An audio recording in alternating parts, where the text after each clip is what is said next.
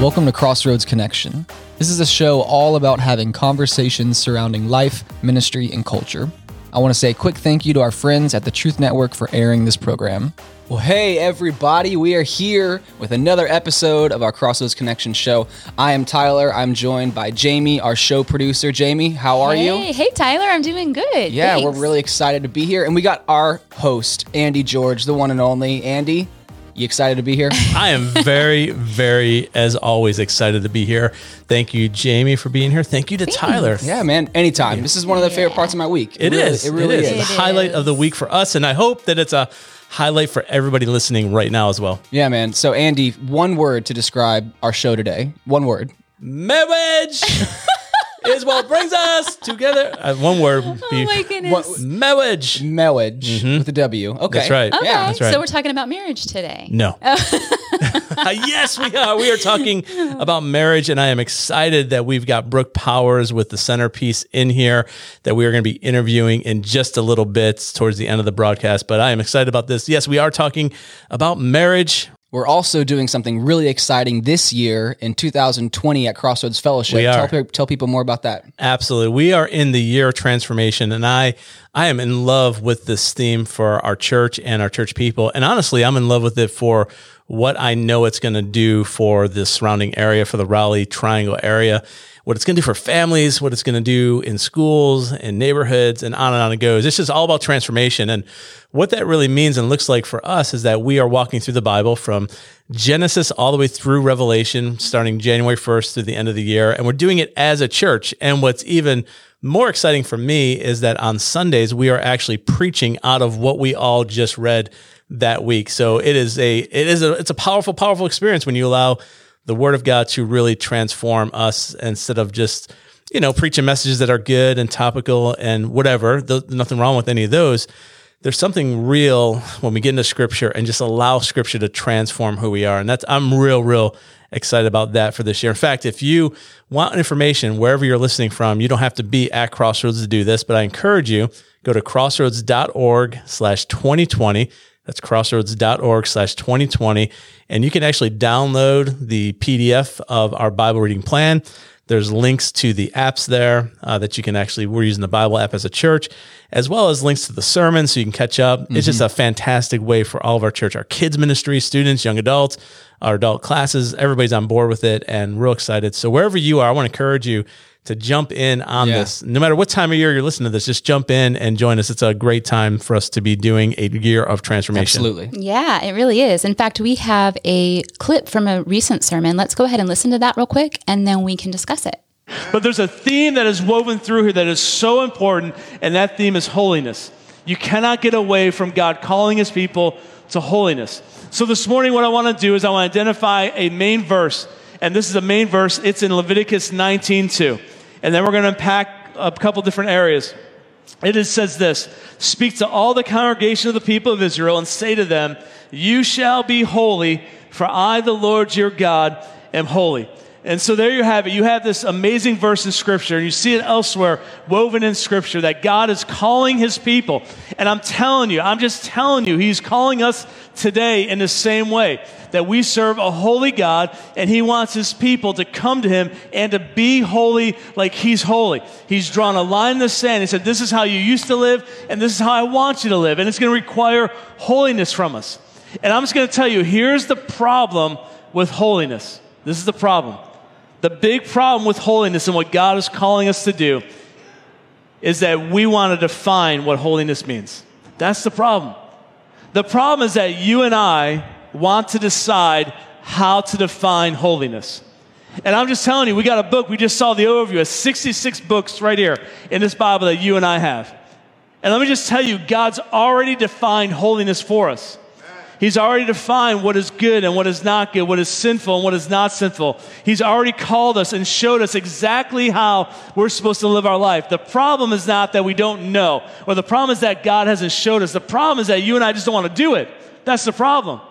The problem is that you and I want to define, well, it's not that bad. What's holiness mean to you? Does holiness actually mean what it means when it says that it means you're set apart, that you're different, that you're not like everybody else, that God's called you and I to live a standard of life that's different than everybody else?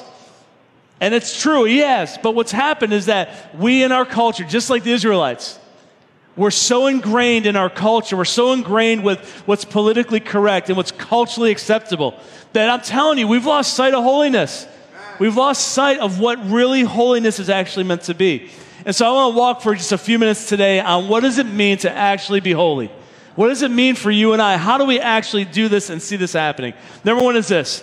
Pursuing holiness means that I have to face my own sins first.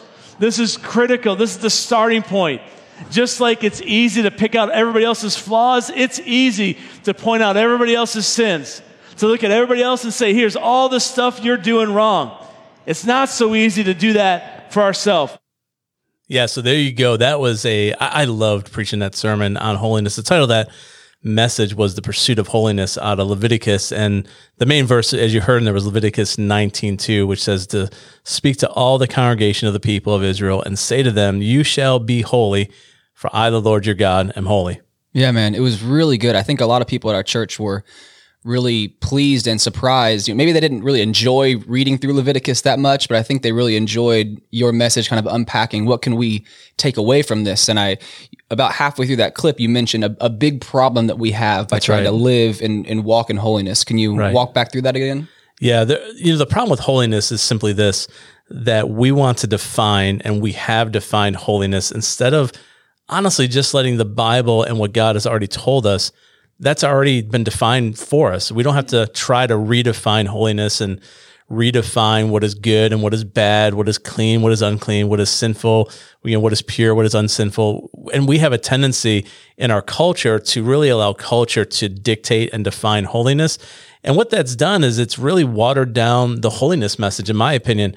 And I think that it's very important to know that holiness doesn't mean that we're better than anybody else. It doesn't mean that we look down on anybody else. It doesn't mean we walk around with this air of pride and righteousness about us. It really means that we are just allowing God's word to dictate for us what exactly holiness needs to be, and then live by that. So, to answer your question in a short way, is that we've defined holiness instead of allowing God to define holiness. Yeah, well then, what is God's definition of holiness? Yeah, so let me tell you 4 things real quickly that I think holiness means. The first thing is that holiness means that I have to face my own sins first. In that passage as we were reading, and it's a wonderful passage where Moses and Aaron are then praying for the people and then going to the people. And what you see is that Aaron actually gives a sin offering first for himself, and he prays for himself first, make sure that he himself is right.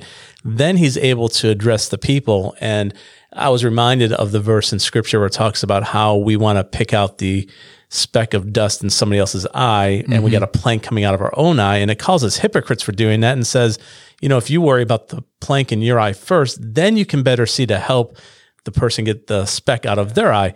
And I think we got that backwards. I think we are so, let's just face it. I mean, how it's easy to point out sins in everybody else. Oh, yeah. Sure is. Yeah. And sometimes it might even be fun. But, it's a lot easier for me to find the flaws in you, Tyler, or you, Jamie, than to have to look at myself in the mirror and deal with my own stuff. So I think that what holiness means, going off of Leviticus, is that we've got to deal with our own sins first. The second thing that I think is I think this is just so powerful, is that holiness means that I bless people and not curse them. We see Aaron doing this once again in Leviticus. He comes out from the tent with Moses, and it says that they bless the people. Now, these are the same people that God wanted to kill. These are the same people that Moses is frustrated with. This is right after they built the golden calf. I mean, it's all still in this time frame. So they're dealing with what God calls stiff-necked people, and yet Moses and Aaron come out and they decide to bless them instead of curse them. And I just wonder what would happen as a result of us pursuing holiness if we decide to bless people instead of curse them. So like today, we're talking, as I said, about marriage. So what would happen if we decided to bless our marriage instead of curse it? Instead of calling it over, calling it wonderful, or calling hopeful, and instead of cursing our kids or our job or our workplace or school, instead we go in the mindset of blessing it. The same thing with our bosses. So instead of cursing our bosses behind their backs, what would happen if we just bless them? And I think there's something to that God is calling us to bless people and not to curse them. The third The third way and the third meaning of holiness is that we have to be able to distinguish between clean and unclean. That was a command to Moses, to Aaron, to decide what is clean and unclean, and then tell the people to live a certain way. I think that absolutely holiness means that we've got to distinguish between clean and unclean. And let's face it, I mean, come on. I can say this somewhat as a blanket statement. I'm sure that there's people that this might not apply to, but I would think that most people know what sin is, right? Tyler, you know what sin is. Yeah, I think at a pretty base level. You got a pretty good grip on what is right and wrong, don't you? Jamie, you got a pretty good understanding of right and wrong. I think I do. Right? And I would say I'm hoping sure for more confidence I'm sure that out of the two. I'm positive. Like, I don't know. Yes. I'm positive that you both do. I know I do. Yeah. So then why do we sin? Well, we sin because we choose to, right? And Right. I think most people know what is right and wrong. Not everybody. There's always going to be exceptions. You're but I right. think There are most those people- clear-cut things that are like, I know lying in this situation is wrong, but I'm going to do it to save my skin. Exactly. And I'm saying that whether you're a Christian or not a Christian, people know right and wrong. For the most part, people know what right and wrong is. And so we got to distinguish that. And finally, the fourth thing, which I think is so critical when it comes to holiness, is that holiness by definition means that I'm set apart. God wanted to set apart his people. You start to see this in Leviticus. You see this in the first 5 books where God's calling people. He's calling a nation. He's setting them apart. And as Christians today, we have been set apart by him. We've been bought by him, basically by the blood of Christ has purchased us and has set us apart. We're no longer the same as we used to be. Titus chapter 2, I'm going to wrap this up with this verse here in Titus chapter 2, verse 11 to 14. It says, "For the grace of God has appeared, bringing salvation for all people." And now watch what this does, because this is still in line with holiness, training us to renounce ungodliness and worldly passions, and to live self-controlled, upright, and godly lives in the present age. My goodness, what would happen in our culture if we just did that? Like just that alone. I mean, think about what would happen in marriages once again, or in schools, or in workplaces, around the triangle, if people would just renounce ungodliness and worldly passions and stop trying to define it. It's already been defined. It's already there. Ungodliness in the Bible is already defined. Trust me, God spends a lot of time in Scripture listing out all the things that are wrong and sinful and bad. If we just follow that and we just set aside the worldly passions that really don't lead to anything and really focus on living self-controlled life. So I think that if you want to define holiness real quickly as we wrap it up, holiness is living a self-controlled life. It's living an upright and godly life. And I like how he says it, in this present age. That's, to me, is what holiness really, truly is all about. Yeah. Well, I'm thankful, Andy, for you and a lot of other pastors that have been preaching through this Bible, not shying away from Leviticus and really walking through that. I know it's been transformative for me and a lot of people that I've been talking to. Absolutely. And I'm excited too, honestly, to have our special guest with us here. Right after the break, we're going to be talking to Brooke Powers, and you want to talk about transformation and how to live life a certain way. So here's the beautiful tie-in in this is we just got done talking about what holiness is and transformation is. And here's Brooke Powers and her organization, Centerpiece, that are trying to transform marriages by helping marriages understand that there's a godly way to have a marriage. Yeah. Right. That's Once awesome. again, it's already defined. If we just follow it, then we should, hopefully, and we're going to talk to the expert here in a minute. Well, anyways, we're going to be taking a quick break, and we're going to come out of the break talking to Brooke Powers from Centerpiece. But here is a quick word from our sponsor. Perhaps you've asked yourself this question: are you running the business, or is the business running you? How might your teams grow if your teams were driving the business forward instead of you? You are sitting on a wealth of untapped opportunity. It takes courage to learn how to create a culture where your people are truly empowered to own their seats. My name's Cheryl Scanlon, business and executive coach. Working together, we'll go straight to your core challenges to sort through competing demands and realign to your highest priorities for measurable results. Visit C3Advantage.net. That's C3Advantage.net. All right, everybody. Well, we are back from the break, and we have got the one and only Brooke Powers with us. How are you doing, Brooke? I'm doing great, Andy. Thank you so much for having me here. We are so excited to have you here on the show, especially when we started off the show talking about marriage. This is what we're going to talk about today, and and you are the expert in marriage. Oh, well, I would not say that by any means. And I know Jeremiah, my husband of 17 years, would not say that. So He, for his sake, he better say that you are. That's the thing. So we were talking a little bit before we went on the air about how long everybody's been married around the table. I thought that was a good thing. So how long have you been married, Brooke? So 17 years. It'll be 18 this May. 17 going on 18, and Tyler? Wow. It'll be 7 years in April. 7 years in April. And Jamie? 18 years. 18 years for you, and 25 for Stacy and I. Man. It's a long time. We were saying it is a weird space to hit in life when you have been married longer than you were single. That is, I remember we had that conversation going, that's a weird place to be. Yeah. Of like, wow, we've been together, married longer than we were single. So it's pretty awesome. So Brooke, you are here because you have got a fantastic organization called Your Centerpiece. Yes. And so let's talk about that for a few minutes. Tell everybody what it is, what you do, the vision behind it, the mission behind it. Yeah, well, thanks. Your Centerpiece is an educational nonprofit, and our mission is to proactively build solid marriages. And how we do that is we actually advertise at these huge bridal shows. There's hundreds of vendors there, all about helping people prepare for their dream wedding. Well, nobody's there to help them prepare for a forever marriage. And so that's kind of how we uniquely positioned ourselves there, to really impart on the couples the idea of preparing. So what we do is we work with couples, couple to couple. So we train up marriage mentor couples, match them with a couple that is thinking about getting married, engaged, or even in their first few years of marriage and just never had mentoring or pre-marriage preparation. And we walk them through a curriculum. And the curriculum is SYMBIS, Saving Your Marriage Before It Starts. It's the number one pre-marriage curriculum on the market, designed by Drs. Les and Leslie Pear out in Seattle. And we just have a blast working with these couples and preparing them for the journey of marriage, because all of us around the table, we know it's a journey. It's got seasons. Yep. Some are great. Some of them are tough. But having some tools and another couple cheering you on can make all the difference in those tough times. Absolutely. So what are some of the biggest conversations that you have found that are so needed for an engaged couple? Meaning, you know, one of the things I love to do is marry people as a pastor. I love to be able to do this. One of the highlights of my being a pastor, and it's always fun having premarital counseling, because you're sitting with this couple that think everything's amazing and it's going to be awesome. And it is hopefully going to be amazing and awesome until you start talking about, well, who's going to do the finances in your relationship? And all of a sudden it's like, oh, we didn't think about that. How many kids are you going to have? We didn't think about that. You know, what are you going to do at Christmas time when you got your family traditions and your family? How is that going to work? So what are some of the kind of the pitfalls you guys try to catch before people get married, to identify, to help them with? What are some of those areas?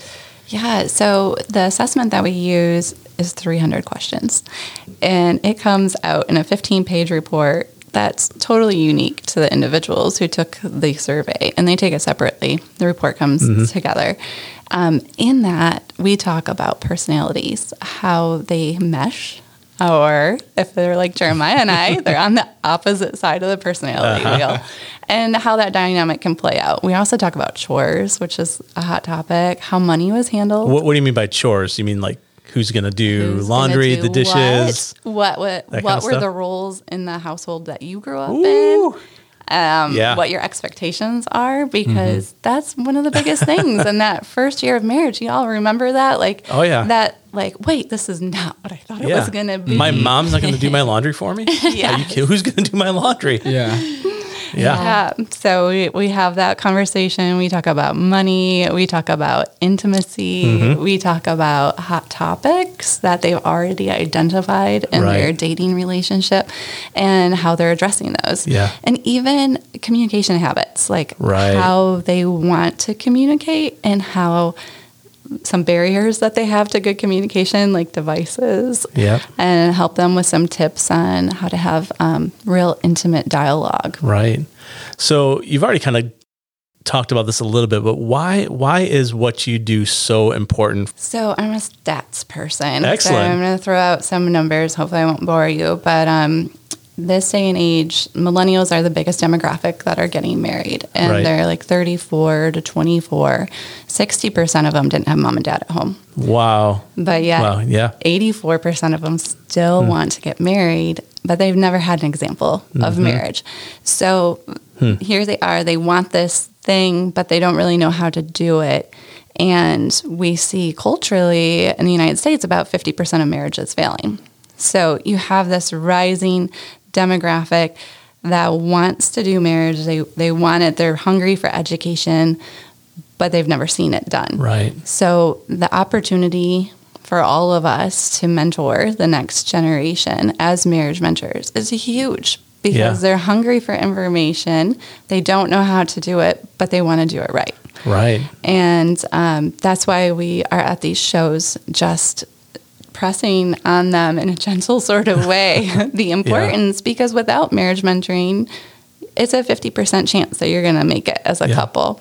With 8 hours of pre-marriage prep, you go from 50% to 81%. Wow. Wow. That's a huge jump. Yes. Yeah, and you're right. I didn't think about that. They don't really see it modeled. The majority of millennials come from broken homes. Yes. So they don't see what a healthy marriage looks like.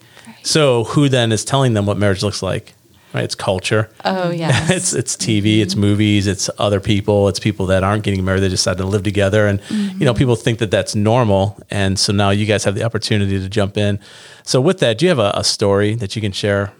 I'm sure you got a ton of stories, but is there one that you can share with us? Yeah. So, my personal story, Jeremiah and I didn't have pre-marriage preparation. We loved each other. We got married up in Michigan, moved right away down here for work. And my parents had both been married before they married each other. And his parents are high school sweethearts.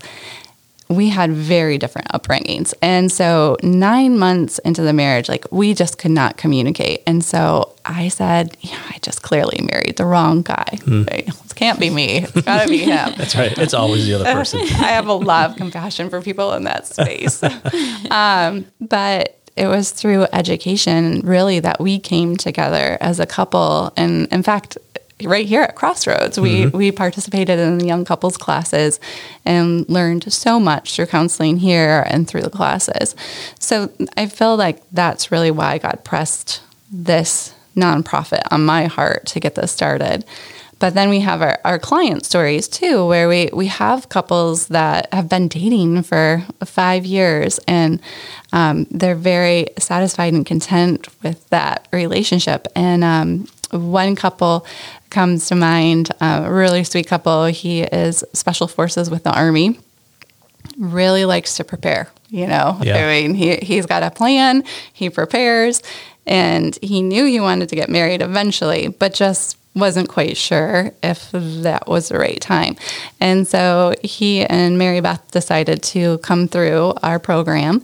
And in the third meeting, he proposed to her. Oh, wow. Yes. Wow. In the actual meeting? I think it was right after the meeting, boy. but they've got pictures of everything. wonderful. It was really sweet. And now it's so cool because she's so on fire for the program. She is a counselor and she has some of her clients and refers them to us, but she's also now on our board of directors and in our programming committee because she believes in what we're doing and the process. They're Catholic, so they were able to do the pre-Cana through their church, but they couldn't start until they got engaged. And she really wanted that on the front end as soon as possible to prepare.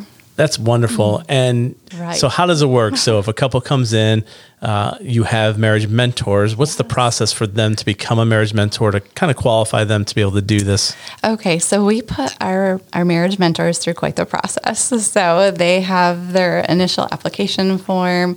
We get reference letters from them, from either their children or their pastor or somebody in their community. So they come in referred. Then they start our training process. They go through a 2-hour counseling visit with one of our counselors, and our counselors create a summary for us. So our program's only as strong as our mentors. So we're very thorough. Yeah. They end up going through 15 hours of training Excellent. in order to become marriage mentors. Yeah. That's very strong and powerful. So that when a couple comes, they know that they're sitting across from somebody that not only they are married and have their own experiences to bring to the table, but they've been through 15 hours of training, which is wonderful. Yes. So you're also a nonprofit.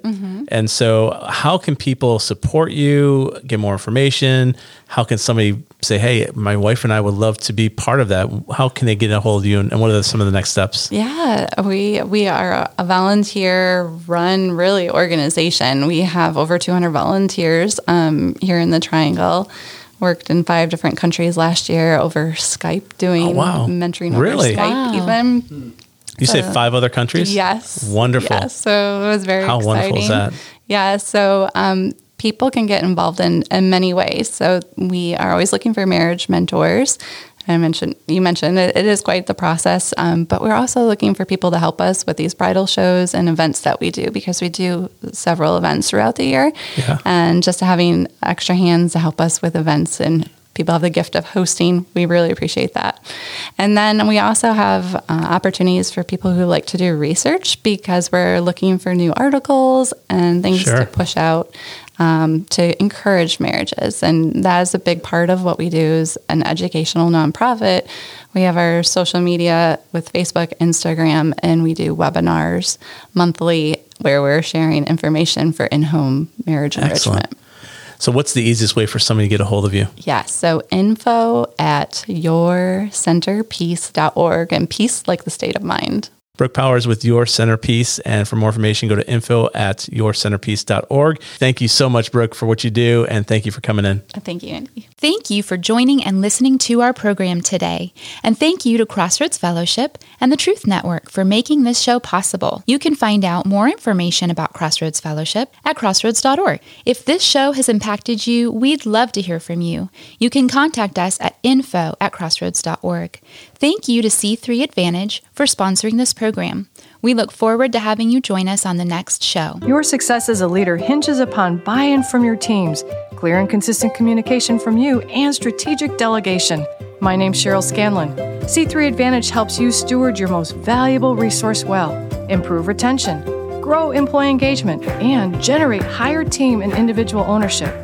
The success of your organization begins with you and depends on your team.